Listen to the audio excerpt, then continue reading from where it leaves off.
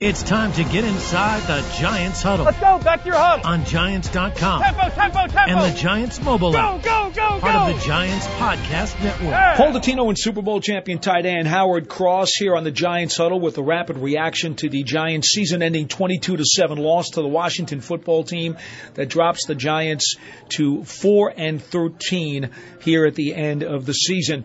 Howard, similar story in that the defense tried to hold up as long as they could. Then the dam broke in the fourth quarter. But simply put, the offense could not get the wheels turning at all. And this is something that obviously is going to have to be addressed in the offseason. Well, to be quite fair to everyone that, involved, the first off, Jay Fromm, nice kid, like him a lot.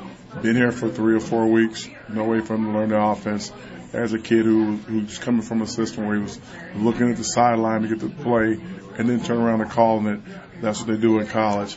That's not what they do in the NFL. So he had a hard time, and trying to get him to have enough plays to learn was tough. Going back to Glennon, historically, nothing against Glennon either, but Glennon's a 5-25 or 6-30 kind of quarterback. Doesn't have a great winning percentage. So that wasn't his big move in life. So that's a problem. As far as the offense goes as a whole, Saquon came into the season late. He missed four games early on, and then once he kind of got himself rolling, he sprained his ankle against Dallas, missed another 4 weeks. So he didn't really get going. So that takes away from him, and he's been kind of running on a hobbled leg all year. Offensive line, basically, I think there was maybe 20 different combinations or 20 different players. I think the one and only player who started every game was Will Hernandez. Will Hernandez, and the only player who really was a dominant player the whole time was Thomas. So it's impossible to play with that going through the entire year. As far as receivers and everything goes, you had Galladay, you have all these different guys. A lot of them were hurt, whether it's a hamstring or some soft tissue issue towards the end. I think even Shep towards Achilles at the end of the year. So you're never at your full tilt with your receivers. You're never at your full tilt with your line. You're never at your full tilt with your quarterback. Daniel, and I'm praying for him because he has a neck injury. I don't make light of anybody with a neck injury. He had a lot of injuries. Everybody has them, but the team wasn't constructed in a way to, be prepared for if that many people went out. I know a lot of teams find a way, but we just weren't in the position for it. As you look at this offense now going into the offseason, clearly they've got to add people along the offensive line without question. Whether it's the draft or free agency, whatever they've got to do, they need people there. Aside from that, if they were to straighten that out with whatever resources they have, do you think the other units on the offense, if they come back healthy, are enough to get where the Giants want to go? I mean, the big thing is you got to be able to keep your quarterback upright. You can't put him at risk every game because he's one of your top or leading rushers. If your running game, meaning your running backs are doing okay, then you can. It's going to be, if your offensive line, someone asked me the question earlier, who would make the biggest difference on the Giants? And I said, draft a kid from Alabama, the left tackle. Bump Thomas to right tackle. Neal. Yeah, you draft him, and all of a sudden you change the flow of your entire team just with one player because he will help your offensive line that much. There's not a lot of guys in the draft. Usually you're talking about a quarterback that does that, or some phenomenal defensive end or something. But that left tackle, that kid is a monster. He got great feet. I don't think he gave up maybe one pressure in the entire season, maybe 4 his entire career in Alabama. When you get a guy like that playing, that guy changes everything. And, if he can stay healthy, if he stays healthy for 5 years, 10 years, 20, 15 years, that changes the entire offensive line just by itself. One person can actually do that. He's that good and he's that transformative of a player.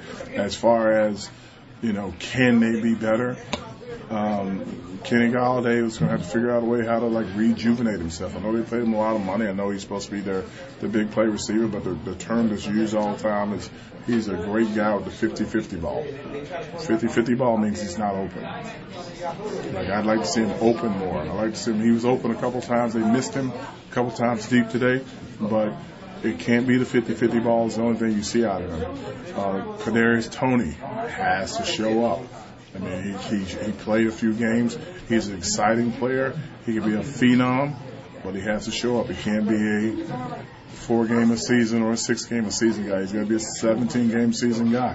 He's going to be a 15-game season at worst. You can't have all these injuries, and I know injuries aren't something that you can control or that you can forecast. But I will say this from a player that played for a long time: if you're injured at something, you're kind of always injured at something. If you're not ever injured, you're almost never injured. And that's kind of how it rolls.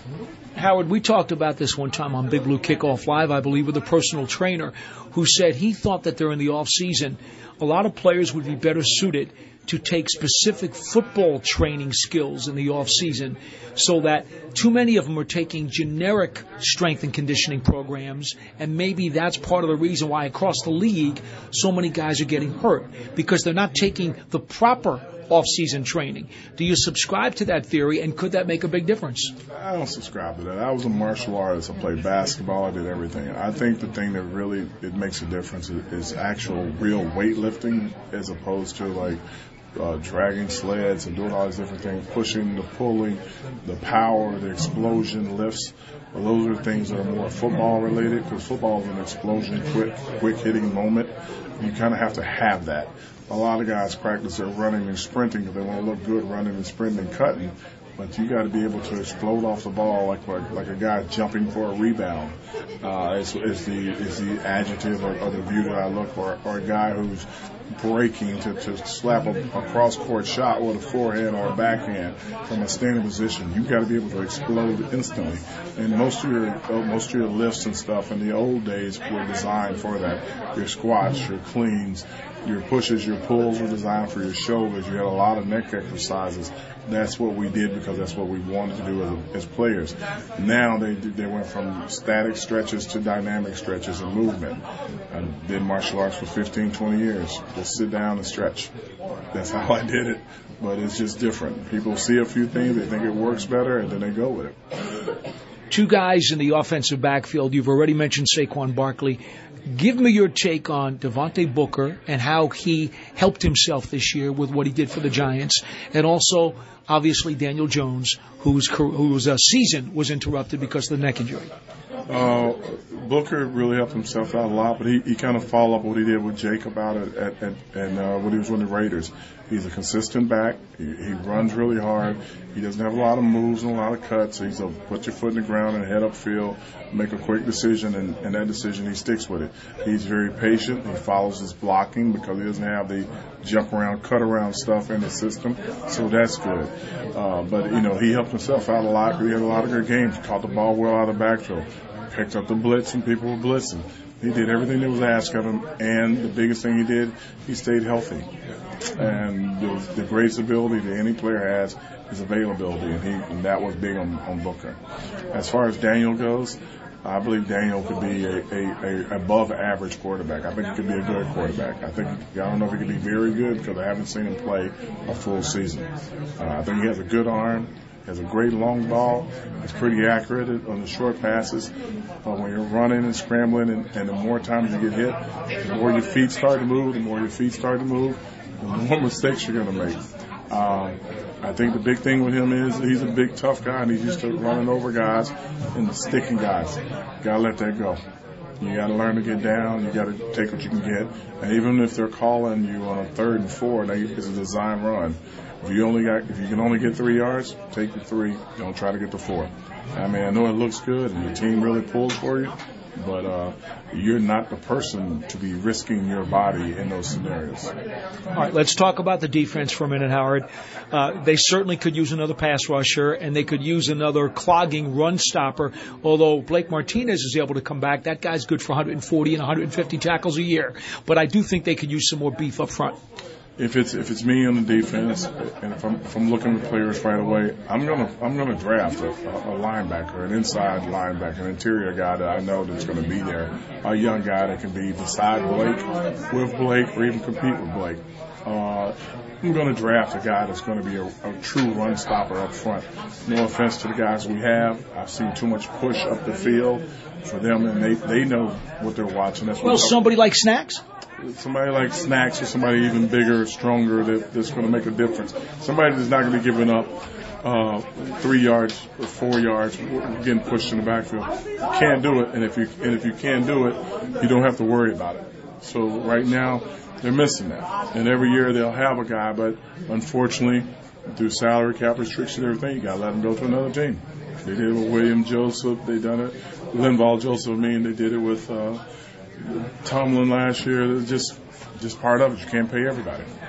Now, what about the pass rushing component here? Ojulari showed some things as a rookie. Quincy Roche showed some things as a young rookie as well. And Lorenzo Carter came on strong in the final month of the season. How do you size up that outside linebacker spot? And is it imperative that they add more? Yes and no. I think if you can sign Lorenzo Carter, I think if he bets on himself and stays, because this is his first year, he's really healthy coming up, then you can get one more really good year out of him. As far as the other guys go, I don't know. I think you got to have a lot of pressure up the middle, and that gives the guys on the edge, the best chance. These guys are definitely doing great running around the edges and curling in. If the quarterback goes right or left, they get to him. But the big thing that they're going to have to figure out is not so much the pass rush, but how to hold up on the edges on the run game. You can't be giving up 200-plus yards a game. You can't be giving up the edge to guys, and that's going to be something they're going to focus on. I don't know how you practice it every day because you don't get to practice it physically, but you got to do it. As far as the pass rush goes, they keep lifting, keep getting stronger. They're going to keep getting better at it. The secondary, after Peppers got hurt, we saw McKinney move into that starting lineup with Logan Ryan. We saw Adoree Jackson, who missed some time with injury and COVID. And we saw James Bradbury on the other side, who had a down year compared to the year before. But the starting four in the secondary looks to be solid. They've got some young guys with Williams, with Robinson, with Holmes. Seems like there's some depth there. It's okay. They got to shore up those edges. They can't be giving up big plays. There's no bend but don't break mentality. There's stop mentality. And Bradbury's going to go back and look at some tape and decide, hey, am I going to be that shutdown guy again and travel with the top receiver? And I think he can do that. I think he has another year or so of that in his system. As far as the safeties goes, you have some of the best safeties. You didn't mention Julian Love. He had a great year this year when called into service.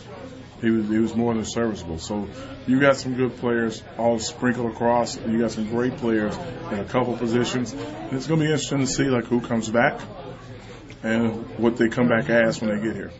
All right. Got to ask you about the culture situation, Howard, because it's clear that the players played and fought till the end. They certainly were unified. I didn't see any finger pointing coming from anybody in this locker room.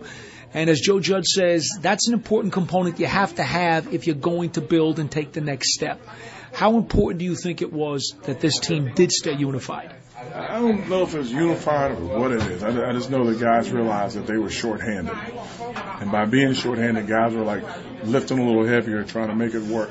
That's more of what it was than so much quote-unquote culture. There was a lot of guys going okay, we just lost another lineman. Okay, now the receiver's not playing. Okay, now, so-and-so just got hurt his elbow.